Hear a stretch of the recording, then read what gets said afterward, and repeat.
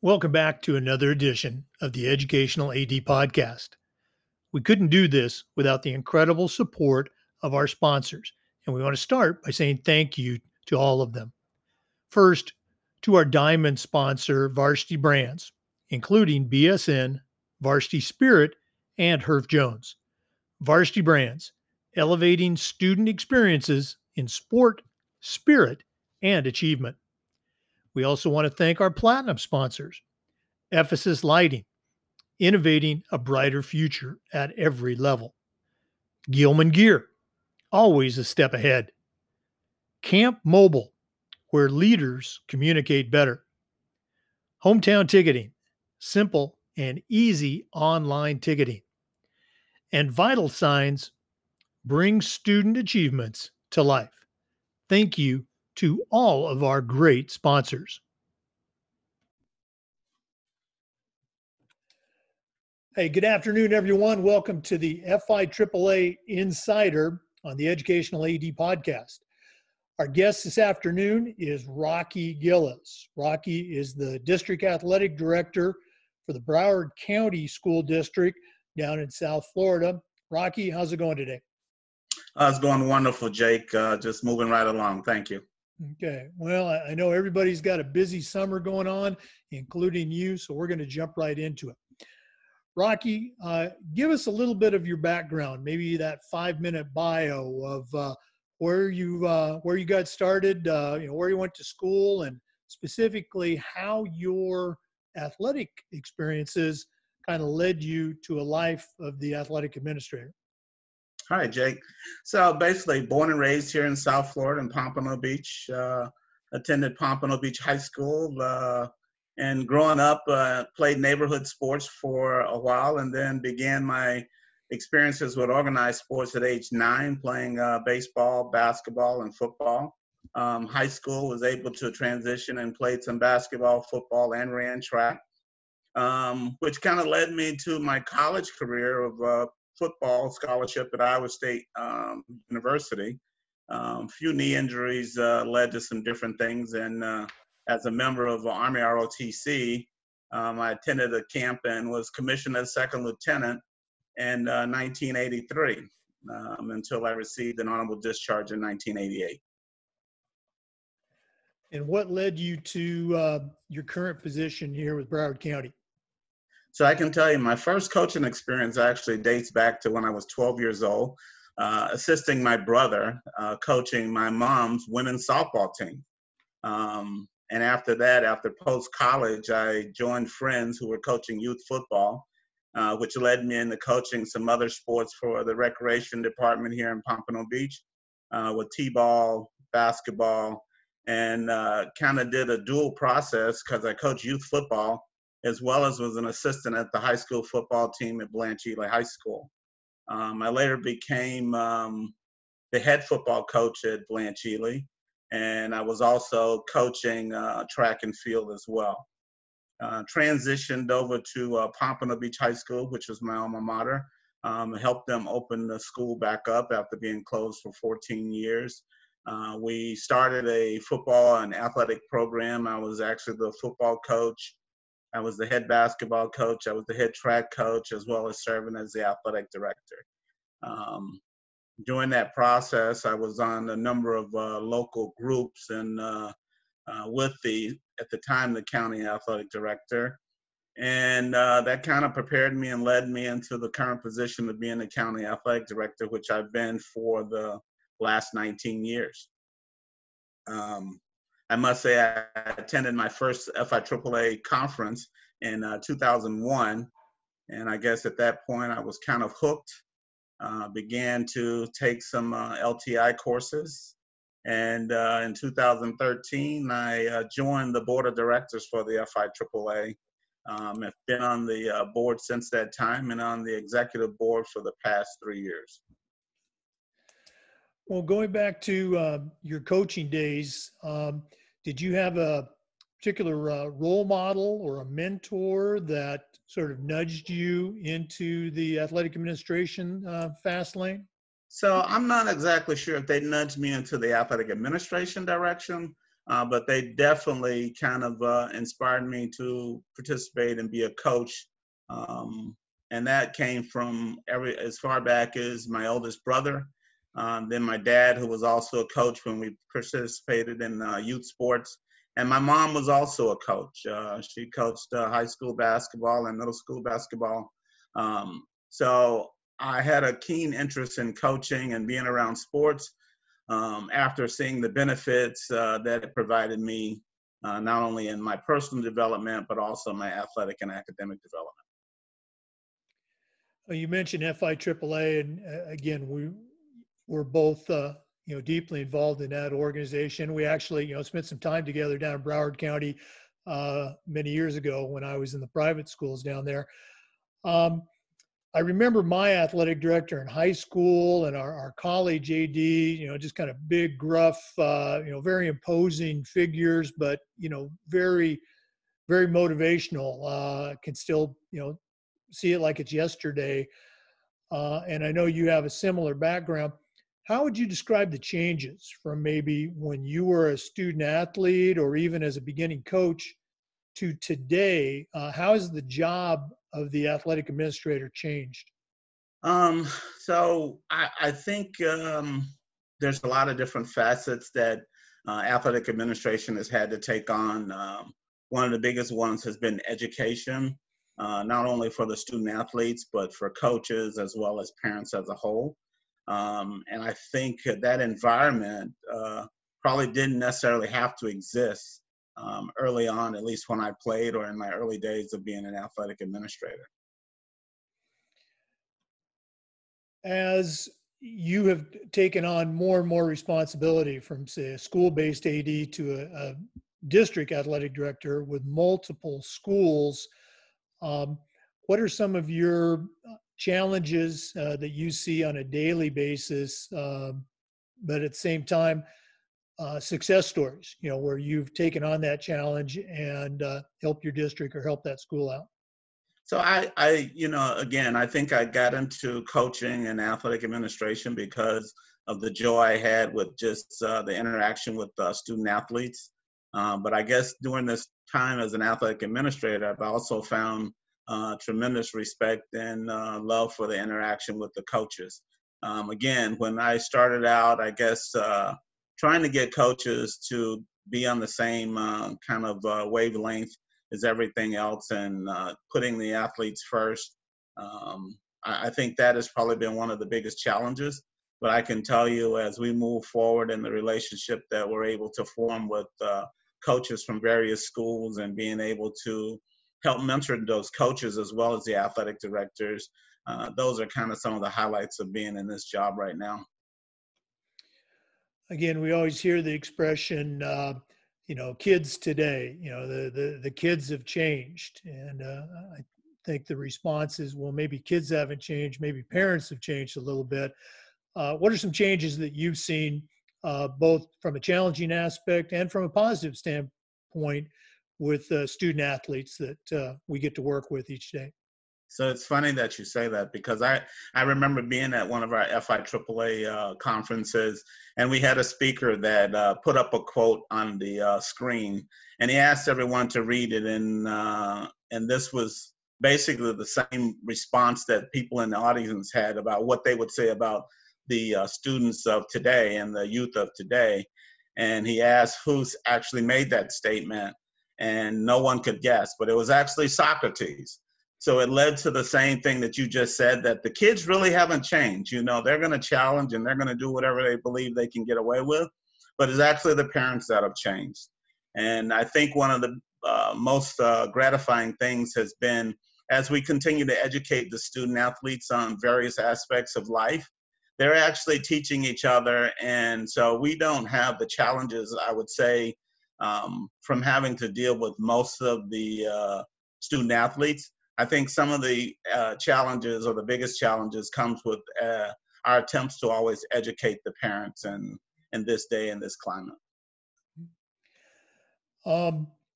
Talking about educating kids and educating coaches, one of the challenges that all of us are facing now, not just in Florida, but nationwide, is reopening. And I think one of the things that, we've seen even here in our own state of Florida is that, there, there doesn't seem to be a lot of common ground. Uh, just zeroing in on Broward County, maybe even down to Dade County, what are some steps that y'all have taken right now in your efforts to reopen whenever that date might be?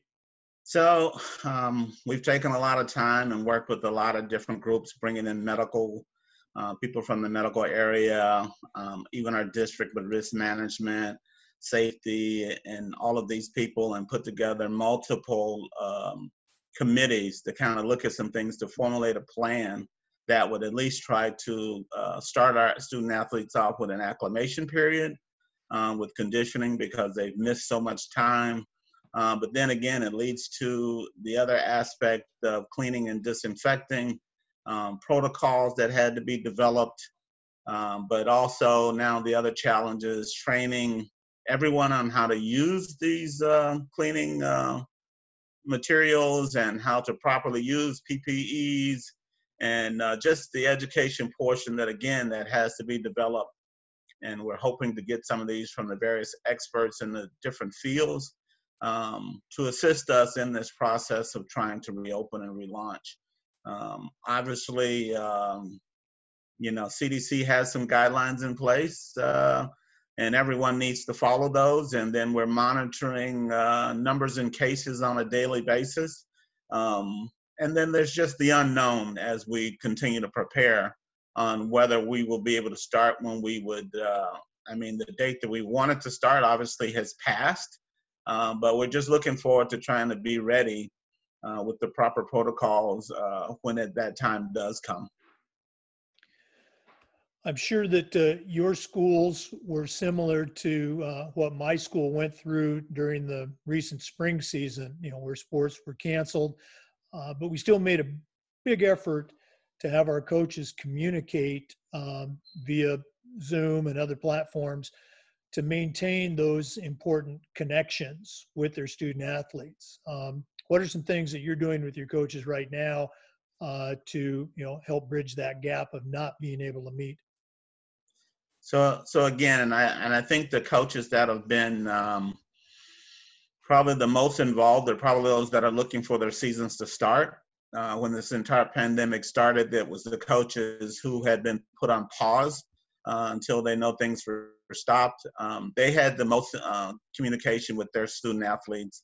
I think it's very important that one of the social issues obviously that we have now is mental health. And that goes both for our student athletes as well as our coaches. So coaches have been having virtual informational meetings.